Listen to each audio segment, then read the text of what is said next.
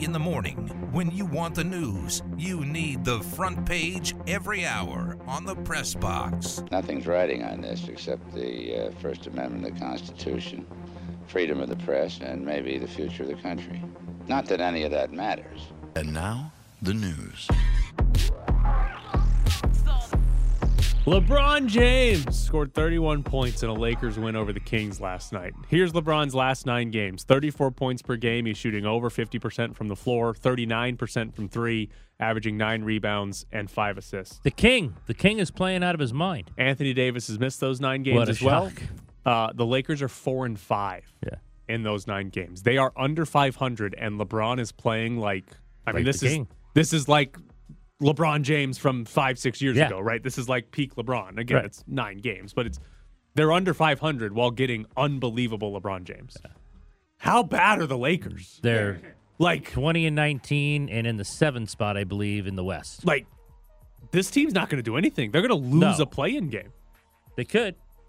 What if Kawhi comes back? Because the play-in game right now is against the Clippers. Kawhi comes back, they probably are going to lose the play-in game.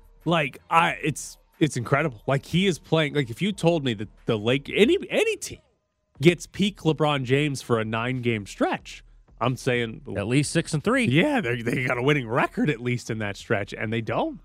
And again, Anthony Davis is out, but still, like, how bad is the rest of that team around LeBron James? I mean, I think Malik Monk was their second leading scorer last night. So Dwight Howard, who never plays, went I think 14-14 last night. So not idea. By the way, did you watch the end of this game? Very end. I walked in. The son was watching. I watched enough to see Anthony Davis. Who was he talking to? Buddy Hield. He was just sitting there, and the game was over. No, the game wasn't over, and they were still just talking at the baseline. I'm like, the game's not over yet. But I watched the very end. Did you see how the Kings got screwed? No, but I saw the reaction of him walking off the court, so I didn't see Kings are down 5. I believe there's about 20-something seconds left. And Russell Westbrook misses a free throw. I think it was De'Aaron Fox, right? Doesn't touch the ball because Russell Westbrook shoots it and everybody just ran down the floor already. Like, there was nobody there to rebound. So De'Aaron Fox doesn't touch the ball after the missed free throw, which means the clock should not start. He was going to let it bounce up the floor and try to pick it up later to save some clock. But whoever was running the clock started it because they were like, "Oh, of course, it's a missed rebound. We got to start it right away." It went off the back of the rim and just started bouncing. Towards the other just started way? bouncing, and they started it, and so the ref stopped the game because the clock shouldn't have started. But because nobody had possessed the ball off the rebound, the official ruling is a jump ball. So De'Aaron Fox was the only one within 10 feet of the basketball, but he didn't touch it. He didn't possess it.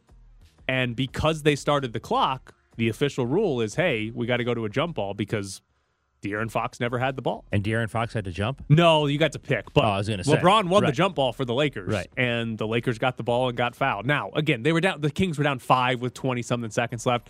Very unlikely that they're coming back in that scenario. But Alvin Gentry lost it. Going off the court, he was completely out of his mind. Yes, when the refs when they told him, it's going to be a jump ball, he cussed so loud you could hear it on the TV broadcast. So they absolutely got, again, probably not coming back to win the game, but absolutely got screwed because somebody at Staples Center was like, got to start the clock right now. So right when he started it, that made it a jump. So the jump ball was the correct call. Yes, Alvin Gentry even said afterwards, who's the interim of Sacramento. The jump ball is the right call. He even said afterwards, the refs made the right decision. It's like the knucklehead starting the clock. Right. It's just a, unfortunate rule because, in a normal scenario, if nobody touches it and there's a King and a Laker going for the ball, then, you don't know who's going to get possession. Right. But in this scenario, there wasn't a Laker within 20 feet of the basketball. I mean, De'Aaron Fox had possession without ever touching it. Okay. Great question. Thank you. Tom Brady signed a ball that he threw for an interception. Jets cornerback Brandon Eichels picked off Tom Brady on Sunday, and then after the game found him and asked him to sign it. Tom Brady was taken aback by it. He said that never happened before. He signed it, but then said yesterday that he's never going to do that again. He's not going to sign any more interception balls. You're Tom Brady. What do you got, 7 of them? Just sign the balls. Who cares? I would feel... I don't know who Tom Brady feels honored by. It's Tom Brady, but If someone's, it's like the swapping of the jerseys. The losing team swaps jerseys all the time, right? I mean, you see that guys taking their shirts off, their jerseys off, and just swapping them. And obviously, one of them lost. Yeah. One of them lost the game, and they didn't both win. Brady, just sign the balls. If the guy likes you that much. I love this from Brandon Eichels, who I'd never heard of until I read the story. Rookie, 6th round pick from the Jets, picks off Tom Brady. And he's like, you know what? I picked off Tom bleeping Brady. Yeah.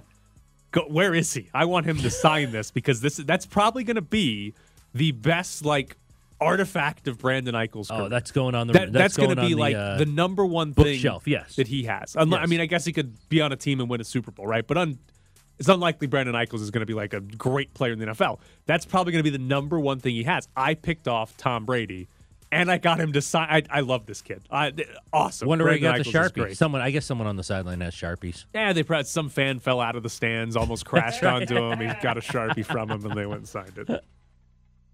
That's a great question. Hub Arkush will not vote Aaron Rodgers for MVP. You heard some of the sound earlier, but here's what he said. I don't think you can be the biggest jerk in the league and punish your team and your organization and your fan base the way he did and be most valuable player. Has he been the most valuable on the field? Yeah, you could make that argument. Yeah. Hub Arkush gets an F- fail. If we're going to start debating good and bad guys for MVPs and postseason awards, when you actually say, could he be the most valuable in the field? Yeah, you could make that argument. But you don't like how he acted in the offseason? Hub Arkush, F- fail. So, unbelievable. There's two things that happened this year off the field. Well, this is very simplistic view, but there's two things that happened off the field this year that you could argue Aaron Rodgers hurt his team, right? He did not participate in anything in the preseason and the offseason, and then they got crushed by New Orleans in the first game of the season, right? And then had the whole COVID situation. We find out he wasn't vaccinated and he had to miss a game. Right. They lost to the Saints in the first game of the year. You could find a way and blame Aaron Rodgers for not showing up. And they lost to Kansas City in the game that Jordan Love had to start. You could blame Aaron Rodgers that they probably win that game if Aaron Rodgers plays that. But I have a hard time when he says that he punished his team and his organization because the Packers are the 1 seed in the NFC and they don't have to play anybody this week. Exactly. How did he punish the Packers if they're the 1 seed? It's not like the Packers are fighting for their playoff lives. It's not like the Packers are even fighting for seeding. They're the 1 seed. They cannot be in a better position than they are right now. So he didn't punish the organization. Yes, sure, he punished the organization because it was bad headlines. But as far as team success, nothing he did made the team less successful. And he punished the fans. Do you think they're okay with being the 1 seed? I think they'll take it. And they're going to have home games in 6 degrees? Yes. I don't think anybody in Green Bay is mad at Aaron Rodgers for that. I don't think so. They might be mad this offseason if he tries to leave again, but I don't think anybody's mad because, the only way that makes sense is if you're like, well, if Aaron Rodgers had his head screwed on straight, they'd be 16-0 going for a perfect season. The perfect season. But that's a stupid way. So that's Hub dumb Arkush logic. is a great reason for why writers and media should not vote for awards. And you are a writer. Oh, yeah. But I almost think, let the people who play against these guys vote for the MVP. They know best. They play against these guys on a weekly basis. And if you're Hub Arkush, how many games a week are you watching? If you're covering a game. But I've always felt that way. I just think it's silly for people to choose MVPs unless you actually play against these people and you know who the best players are each week. Sorry. Next question. The Packers could franchise tag Davante Adams this offseason. That according to Ian Rappaport, who says sources believe this is an eventuality. The Packers give Adams the franchise tag following the season before attempting to work out a long-term deal. Obviously, he will be a free agent at the end of this year. The franchise tag for Davante Adams would be around $20 million a year. We're going to have another season of Aaron Rodgers and Davante Adams in Green Bay. I think we are. And what's happening now, though? What's happening? The only way Derek Carr gets to play with Davante Adams if he goes to Green Bay? Apparently. Rodgers leaves and Davante says, go ahead and get Carr, and Carr comes to Green Bay for the $40 million a year? Yeah. The only way that was what's going to happen. We're going to get Davante Adams here. I thought that was the deal. I thought Derek was bringing his guy. Here's what happened last offseason. Remember, we were talking in the offseason, where should the Raiders spend their money? And I was all about, hey, go get a number 1 wide receiver. Right. and then they all got franchise tagged. Like, Yeah. none of them actually became available to go get. So that's going to happen here with Davante Adams again, right? Like, Davante Adams would, if he was a free agent, would clearly be the number one wide receiver on the free agent market. He likes Derek Carr. He and Derek Carr have talked publicly about wanting to play with each other. And there's obviously that possibility, but the Packers aren't going to let him go when they can franchise tag him for $20 million. That's the whole that's the whole advantage of the franchise tag for franchises. Right. So you absolutely do that if you can. If you're the Packers, you currently have Aaron Rodgers under contract for next season, right? Even though the entire offseason, whatever, you still have him under contract for next season. Devontae Adams, you can franchise tag and keep him under contract for next season. You're 13-3, got the best record in the NFC for the second straight season. Matt LaFleur's lost like 4 games in his life. You're bringing as much of that as you can back next year and saying, let's do this again. And it might all blow up after that when Rodgers is a free agent. Well, if they win a Super Bowl or two, it doesn't matter. Nobody cares. Right. But you're absolutely bringing all that back next year, regardless of what Aaron Rodgers does in the offseason, regardless of how unhappy Davante Adams would be playing on the franchise tag. All of that's coming back. You're the 1 seed already. There's a game left, and you're the only one that's clinched the 1 seed. Like, of course you're bringing that back. Do you play Rodgers this week? Because he's got a bye. Peyton Manning asked him that, and I don't remember his exact answer because he said it was a bye. You know, he'd be off 3 weeks. Yeah, because he's going to get a bye. Do you put him on the field? If he wants to play, I put him on the field. I think that's where I'm going. If he I think I genuinely leave it up to Aaron Rodgers. I say, Aaron, does his toe still hurt? I say, Aaron, how you feeling? They made fun of his toe also. Right. How you feeling? If you're 100% and you want to go, then we're going to play you. We're going to play the offense in week 18. Hey, your toe still hurts? Sit down. We'll rest you up and let's go. First game of the playoffs. We're making sure we got 100% Aaron Rodgers. I'm pretty sure he has to consult with Joe Rogan before he makes any sort of decision. Next question. The Grizzlies beat the Cavs last night 110-106. Ja Morant made the game-winning shot with 10 seconds to go. He scored 26 points last night. That was on the second game of a back-to-back for the Grizzlies. They didn't play particularly well, but Ja Morant still had the game-winning shot to beat the Cavaliers. This guy's great. I think I'm officially becoming, hey, let's get Ja Morant into like at least the Western Conference Finals. Can we at least get him there? Yeah. Because that'll be. If it's going to be, I'd love to see if it's going to be the Warriors. I'd love to see Ja Morant and Steph. Yeah, that would be really cool. I think so. Are we officially cheering? Are we officially cheering for Warriors Grizzlies Western Conference Finals? Yes. The way he plays. Before we lock this in, is there anybody else in the West we'd rather see play? Well, the second best team is Phoenix, and I've already seen that. Right. They shoot a lot of mid-range jumpers. I don't like that. I mean, I love watching LeBron, but it would be a sweep, and they'd have no chance. I'm trying to think of the other, I will take LeBron as like the 9 seed storming to the Western Conference Final. All right. That would be fun. But I do think I'd rather have Ja Morant against Steph Curry. Like, Jokic is fun to watch, but not as much as Ja Morant. Like, I guess if Luka and the Mavs ever got it together, but that's not happening. I think we're officially locking in. We want Grizzlies Warriors as our Western Conference Final. And you're right, the Warriors might sweep. I mean, they might sweep them, but it's still like be cool watching those two guards go at it. They might sweep everybody though in the Western Conference Finals. All right, coming up next, can the Mountain West get 3 teams into the NCAA tournament? It's the Press Box with Graney and Bischoff on ESPN Las Vegas, 1100 AM and 100.9 FM. Kirk Herbstreit sound even dumber trying to back himself up. He came out like 4 days ago and was ripping kids for sitting out bowl games, saying they don't love college football. Stupidity. And then he tried to defend it by saying, well, I was really talking about the kids that aren't going to have NFL careers. Those aren't the ones sitting out the bowl games. Exactly. The ones sitting out the bowl first games and second round picks are the ones that are going to make all the money in the NFL. Those are 2 different classes of people. That's get off my lawn guy when you say kids shouldn't sit out bowl games. I'm like, absolutely you should sit out bowl games. Yes. No question about it. If you're a first round pick, well, Matt Corral got hurt. Matt Corral. He's perfect. apparently going to be fine, but that's what I was going to ask you. Was there an update on him? The last I saw is his X-ray was negative. So good. But I'm watching that game, and it literally, and as the announcer said, that's heartbreaking because the kid is, was he late first round? Yeah, he's projected to be first round. And that happens to him. And, he said he wanted to play with his guys one last time. And maybe if I was going to be the agent who was going to eventually sign him, I'm like, you really want to do this? But when that happened, you just feel for that kid.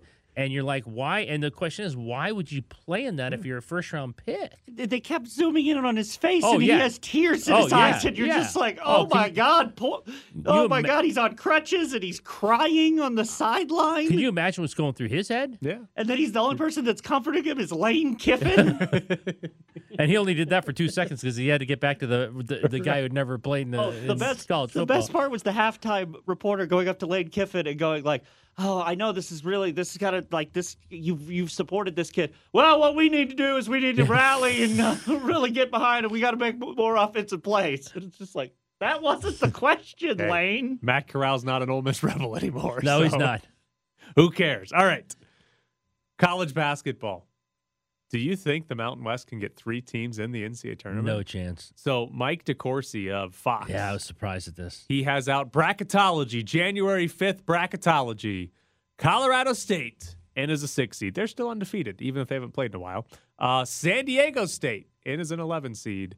And the Wyoming Cowboys in as a 12 seed play-in team to the NCAA tournament. Nobody. There is no way that you No. can even project Wyoming into the NCAA No. tournament right now. There's no chance. They've played nobody. They are 11-2, which is a fun record. They are 0-2 against teams in the top 100. Their best win this year is Northern Iowa, who ranks 120th in KenPom. And just to give you some context here, UNLV has a win against a team that's ranked higher than Northern Iowa, and that's Cal in the first game or second game of the season. Like, the only difference in Wyoming and UNLV right now is that UNLV played more good teams. Right.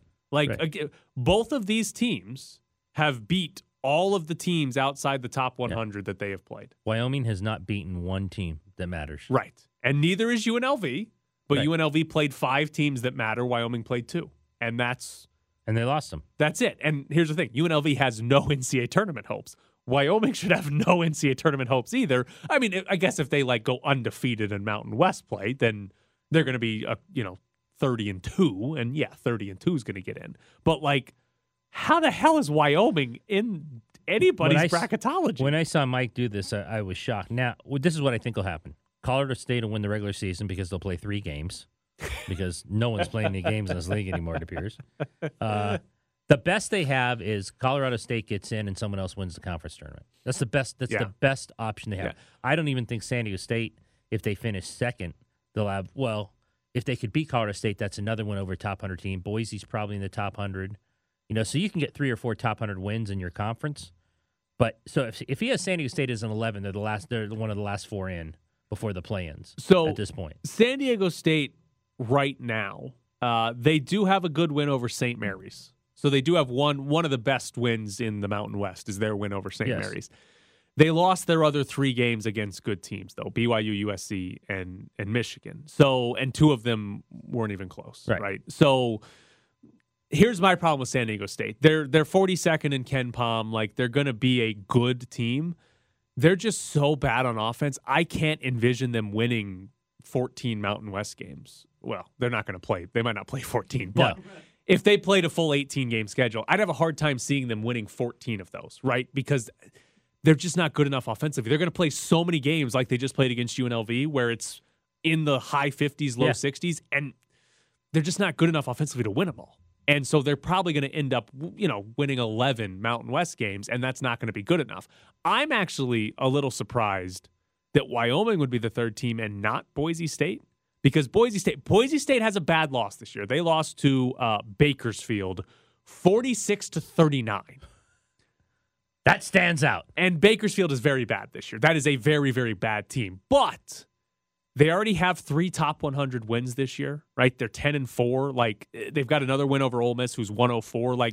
they have a much better resume Than Wyoming. does. Right. Even though they've got that bad loss, they've got a much better resume than Wyoming does. So Boise State, to me, has a better shot because if Boise State wins, again, they're not going to play them all, but if Boise State were to have gone 13-5 or something in the Mountain West or even 12-6, they're going to be on the bubble because they'll pick up a few more quality wins if you go 12-6, and they've got some in non-conference play. They're probably on the outside, but they've got a much better shot than Wyoming does. I was stunned to see that. So I think you're right.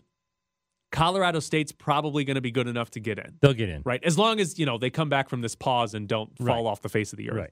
They're probably going to be good enough to get in as an at-large. And then we're going to have San Diego State, Boise State. Probably those two teams are going to be like on the bubble.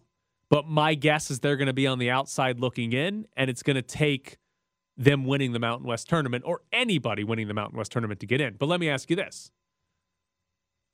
I think it's pretty likely somebody not named Colorado State wins the Mountain West tournament. That's what I'm saying. I think so too. I think again, Wyoming doesn't have an NCAA tournament case, but so far they've been impressive based on what we thought. Like Wyoming, Boise State, San Diego State, Fresno State. I mean, I know Utah State lost to Air Force, but Utah State, there's a bunch of solid Mountain West teams. Again, not NCAA tournament level, but there's a bunch of good Mountain West teams that it's not that hard to see one of those two teams winning 3 games in 3 days. San Diego State's been so good in the conference tournament, but like you said, if this is their offense this year, how can you win 3 straight? It's just hard. Can you defend that well for 3 straight games and win 3 straight games 62-60? It's hard to see that, especially when... And they are really good when it comes to conference tournament time. They usually win the thing. Right. It's hard to see it when, a team like Utah State could just drain 12 threes in a game. And you can't catch up. All right, San Diego State's not getting 70, so this game is over. So, yeah, I have a hard time seeing 3. If it's 3, you're going to have San Diego State and Boise State have really good conference seasons here, and Colorado State actually come back and play a game. Coming up next. I was just going to say, Colorado State came off its pause and won last night. Oh, they did play last. Oh, that's right. They did play Air last Force. night. That's right. Yeah. Just finally, somebody beat Air Force. Didn't score 40 points against Air Force. Air Force down. Coming up next, Jason Fitz joins the show. The man does not like pie or syrup on his pancakes. No clue why we're talking to him, but it is time for our weekly visit with ESPN's Jason Fitz. Hello, Jason. Hey, Jason.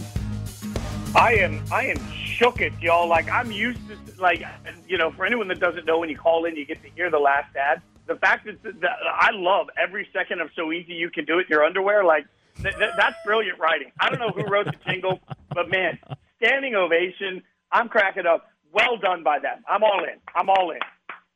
All right. Do you believe in the Raiders? Is this team actually going to make the playoffs? Look, this has nothing, let's be real, this has nothing to do with the Raiders. This has everything to do with me. Do I believe I'm allowed to have nice things like the Raiders make the playoffs? No. I mean, I sat here, y'all, I had this moment that I think I'm speaking on behalf of every Raiders fan. I had this moment at the end of the first half where I was looking at my hand and my grip on my phone, my knuckles were white, and I was just trying to talk myself off of throwing it through the window in my house. And living in Connecticut, I had to do a whole cost analysis of how long it would take to get the window fixed, how much it would cost to replace the window and the phone, as I put my phone down on the coffee table and tried to find something else to throw. I couldn't. This is what it's like every single Sunday when we watch these games. I believe that the Raiders are fully capable of beating the Chargers on Sunday. I'm just not sure the football gods want me to have something that nice. This is about me, not them. The football gods gave you Nick Mullins. Andrew Luck. Yeah. Andrew Luck. And Carson Wentz. What do you mean? The football gods are smiling on the Raiders. No, because none of it's been easy along the way. What the football gods are doing is they're giving me just a little piece of cheese, and I'm just the rat going further into the maze. And now they're going to be like, "Sorry, here's the trap." This is the way I get hurt. But I will say this for everybody that's talked about the first matchup, I don't think you can compare the two teams. They're so different today to where they were then, and the major difference that's happened over the last 3 or 4 weeks offensively has been the offensive line has played much better. I know this is going to be a big challenge for them, but frankly, the Colts have one of the better defenses in the AFC, and this offensive line held up really well against them. So, what we saw in the first game was massive disruption from the get-go, and, we all know the Bosa quotes about Carr, but we saw a little of that in this first game. The question is, can the offensive line and the running backs particularly continue to find ways to chip and keep him upright? Because they did a great job against a better Colts defense than the Chargers have. Can they beat the best of Justin Herbert if that's what you get? Man, that's a great question because the best of Justin Herbert is really stinking good. They're going to have, this is where it gets difficult because I'm presuming that we're going to get the best of Justin Herbert. He's turned out to be a much better player than I thought he would be. That means I think it's going to take 28 points to win this game. Could take 30 points to win this game. This offense hasn't been able to do anything in that realm, so I think that's a little bit scary. I'm not. If they get the best of Justin Herbert, I think this is a frustrating game. The question is, can this defense, which has been so much better than we expected, can this defense find a way to not allow him to go off? And that's the one thing I'll say is that the Raiders defense has done such a good job now of reinventing every drive. And what I mean by that is so Jonathan Taylor had the one drive where he went off, and we're used to seeing the defense sort of crumble after that. And it's been the case in most games where there's a drive where the defense goes off, or the offense of the other team, I should say, goes off. We've seen the defense come out fresh and say, okay, that was one drive. We're not going to let that turn into the game. They're going to have that sort of memory because the Chargers have a dynamic offense that can obviously score at will when they want to.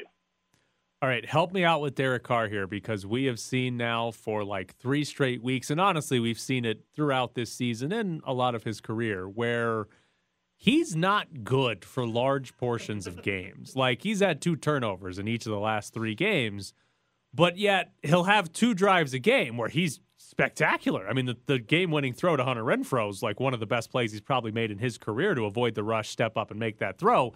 How the hell am I supposed to evaluate or give credit or not give credit to a quarterback who's bad for 75% of the game, but awesome for the other 2 drives? I think this comes back to I think the book on Carr is really simple, and everybody makes it really complicated. The book on Carr is when he has comfort with somebody, he can be great with somebody. We saw, I always use Amari and Crabtree as the year that we saw him comfort with 2 wide receivers. And what we see is that when he gets comfortable, he locks in on guys and he zeroes in on guys. So early in the game, he's got so much comfort. We saw a first drive where he came back and it looked like he was going to be ready to slice his dice. The problem is the Chargers made a bunch of adjustments. It got tougher for guys to get open. And then all of a sudden what you saw was Carr then have to use more of the field when he's trying to figure out who to throw the ball to. And the timing with Deshaun is not good. The one deep throw that was picked was an underthrow. Carr should have put more air behind it and then got lucky on another throw that he was trying to force in there. So, the thing for Carr is that he gets locked in. So the question is, can the guys that he's locked into find a way to win the matchups? And when you're locked into Hunter Renfrow, that also means you're going to need more time because Hunter Renfrow is a slot receiver that takes a second to get open because he runs 52 routes in one. It's one of the beautiful things about watching him work, but that takes a little more time. So more things have to go right when you're locked into guys like Hunter than have to go right when you're locked in with a speedy, amazing number 1 wide receiver that is just running a go route and you just got to fling it up in the air. So I think the way you make sense of it is you just realize that Carr is going right now. He is comfortable with Hunter Renfrow. He is comfortable with Darren Waller if Waller is back, and he is at times comfortable with Zay Jones. He's not comfortable with anybody else in this offense. So if the ball is going to anybody but those guys, then it's going to be 50-50, and we have no idea how that's going to play out. The lucky thing is the defense has been able to survive that from Carr, but that's why I think it's imperative if Carr is going to be the future for the Raiders moving forward. I don't think that's everybody makes it all or nothing with him. I think the Raiders can absolutely win Super Bowls with Derek Carr, but they can't win Super Bowls with Derek Carr unless they have a wide receiver core that is full of guys that he can get really comfortable with, that stay healthy, that stay on the field. Okay, so we were talking about this yesterday. Is Hunter Renfrow good enough to be a 1, or do they have to go get a 1 in the offseason? They go get a 1. This is where, I'll just throw this out because Harry Douglas, who I was railing on Twitter this morning because I saw him say he wants the Chargers to win. Harry Douglas has worked out a bunch with Devontae Adams, and Harry and I are particularly close, and he's the one that a month ago was like, I'm telling you, Devontae and Carr are so close, they want to play together. He thinks that's real, and the real situation for Hunter Renfrow is you make Hunter Renfrow a slot receiver a la Julian Edelman, Wes Welker, he's going to be able to feast for a generation, and he's going to get paid doing it. Like the Raiders have a decade-long type answer at wide receiver. They have a decade-long type answer at tight end. They need a number one. And this has been the biggest difference in this offense. It's part of the reason the offense has had a tougher time getting anything going is they just don't have that guy that everybody's worried about, going up top. And we all know why. But if I'm the Raiders, I'm aggressively looking at finding a number one. This is the guy wide receiver, whether it's Davante Adams in free agency or whether you're going to let the draft board fall to you and take the best receiver available. That's the path that makes this offense incredibly dynamic next year. By best receiver available, you mean like the guy who's a third-round pick they take in the first round? Oh, yeah. I mean, the guy that I've never shied away from it. There was one pick last year in the entire NFL draft.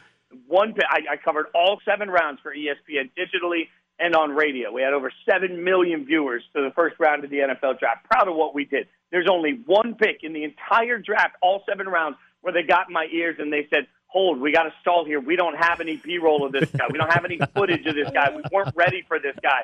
That's Alex Levis. And, that's real, y'all. Like, that's nobody saw that one coming. So the nice news is that the guy they were ready for, that I was ready for, was Merrick, and he turned out to play like the first-round pick he should have been. So there you go. There's my poly-positivity. But I am fully prepared for the Raiders to take, a 5th-round center in the first round and then trade up to take a 3rd-round wide receiver. It's fine, drink. Fill time. We have no idea who this person is. Fill time. Yeah, that's real. That is real. The minute the season ends, no matter what it is, they announce Jim Harbaugh as the coach. Are you okay with it? There's nobody else interviewed. It's just Jim Harbaugh.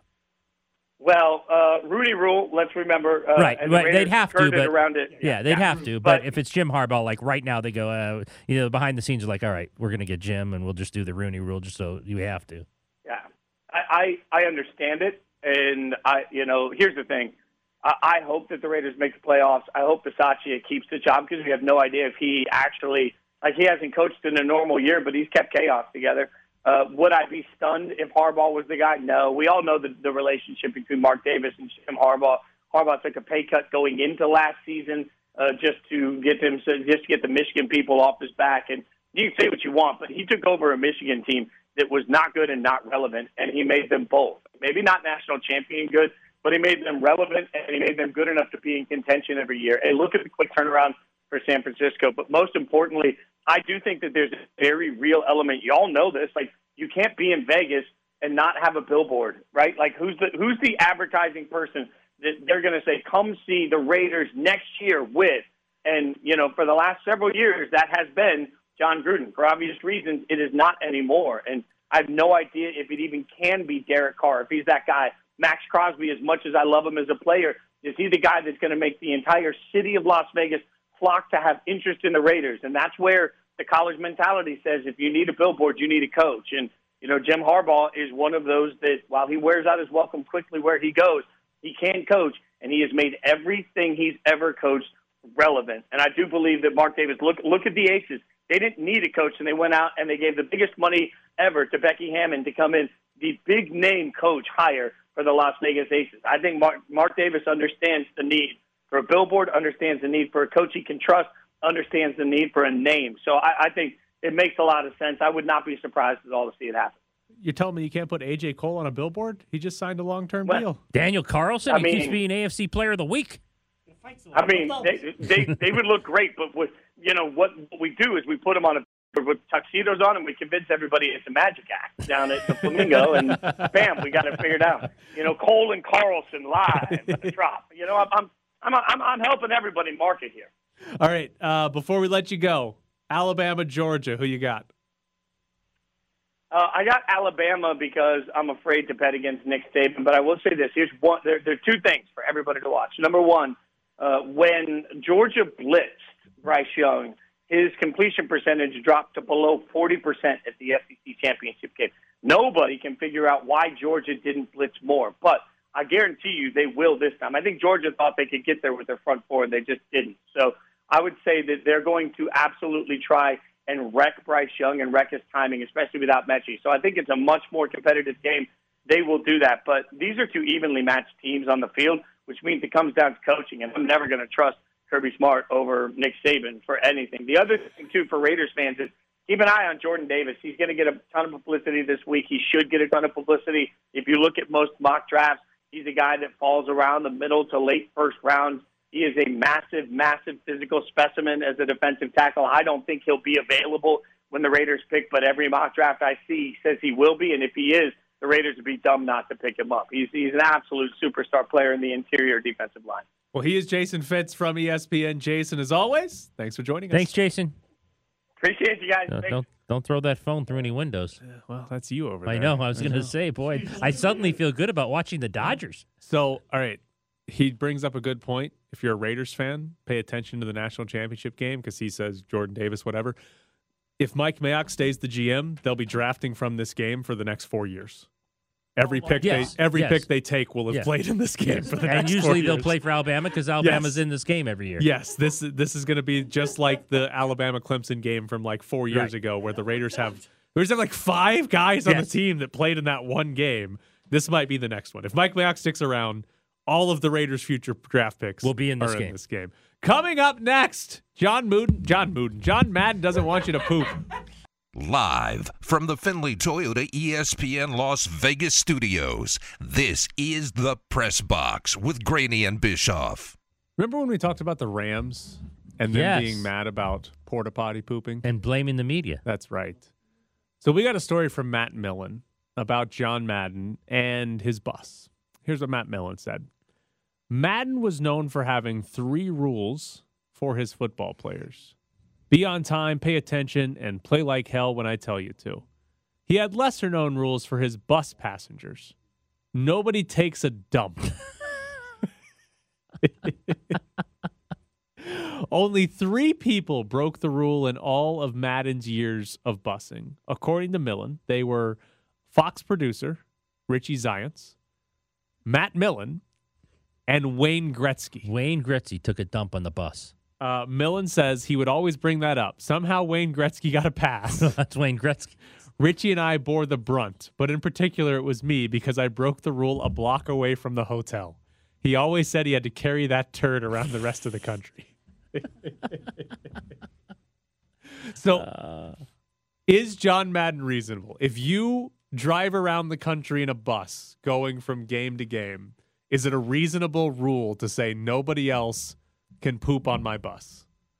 I mean, it's his bus. I don't know if it's very reasonable. How far in between the games? That, I think, is so. I mean, Matt Millen gives us a very important detail. He was a block away from the hotel. Yeah. Now, I get mad at that, but if I'm out in the middle of nowhere. Right, you're driving and through I got Kansas. 6 hours, like you coming from Mississippi, Yes. driving 12 hours a night, but you're in a bus. I'm going to give you the leeway there. Yes, if you're in the middle of Kansas driving from Green Bay to L.A. or something like that. Sorry. Then, okay, Jared, what are you about to say? Pull over and poop on the side of the road? I was just, actually, kind of. I've been on enough buses where it's like the one person who goes, all right, I'm using the bathroom. Everyone hates that guy. Yeah, that's fine. But if you got to go and you're in the middle of Kansas, you got to go. Now, you're a block away from the hotel. You should have gone before we left. Sure, I got it. But we're driving from Green Bay to L.A. How many times have you yelled that at your kids? Well, thankfully not recently. So, Wayne Gretzky, I am curious about the Wayne Gretzky situation, though. Wayne Gretzky comes on the bus. First off, why is he there? Are you just interviewing Wayne Gretzky? Well, second of all, if Gretzky's there, how far in between places are you? Is he literally taking some 8-day tour to get to the next stop? I mean, maybe is. What's what Wayne Gretzky got to do nowadays? But I mean, yeah, that's an interesting one. I would have thought he would have just come on to see the bus and chat for a few minutes. Would you have pooped on John Madden's bus? Again, how far are we? They blame the media for everything. No, Yes. no. How far are we? You're not riding across the country. You're John Madden's in the city, and he's around Vegas. He's interviewing you or something. Has he told me it's a rule? No, you don't know it's a rule. You just It's 50-50 at that point. Okay. And see, I was thinking he knows it's a rule. Oh. And he's like, all right, Adam Hill, this is you distract him. No, if it's a rule and we're just throwing around the city, I'd probably pass on that part. But if we're, like you said, if I'm in the middle of Kansas and I know we have 8 hours to go and old Johnny doesn't want to pull over at the next rest stop, then I'm saying, hey, John, I'm sorry. Do Come you on. think he announced it to people? Like, you get on the I got bus one for the rule first and one time. rule Well, only. I And mean, if he's not, like- how did Millen know? Well, he pooped in the He bus. made the and mistake. He made the mistake. of John pooping. Madden made the rule after Matt Millen, apparently. But I'm just like, you get, like, obviously, if you're on the bus regularly with John Madden, eventually you're going to be like, oh, yeah, he doesn't want me to poop here. But, like, like Wayne Gretzky, I imagine, wasn't on this bus more than one time, right? Right. I Wayne think he just went to Gretzky get out to steps on check the it out. bus. Does John Madden say, hey, Wayne, no pooping? Or I just want to know how far Gretzky drove. I imagine they were in whatever city Gretzky was in at the time. And they were like, hey, Wayne Gretzky, he's around. You want to talk? Of course. Sure, bring him on. I got to poop first, John. Where are you going, Wayne?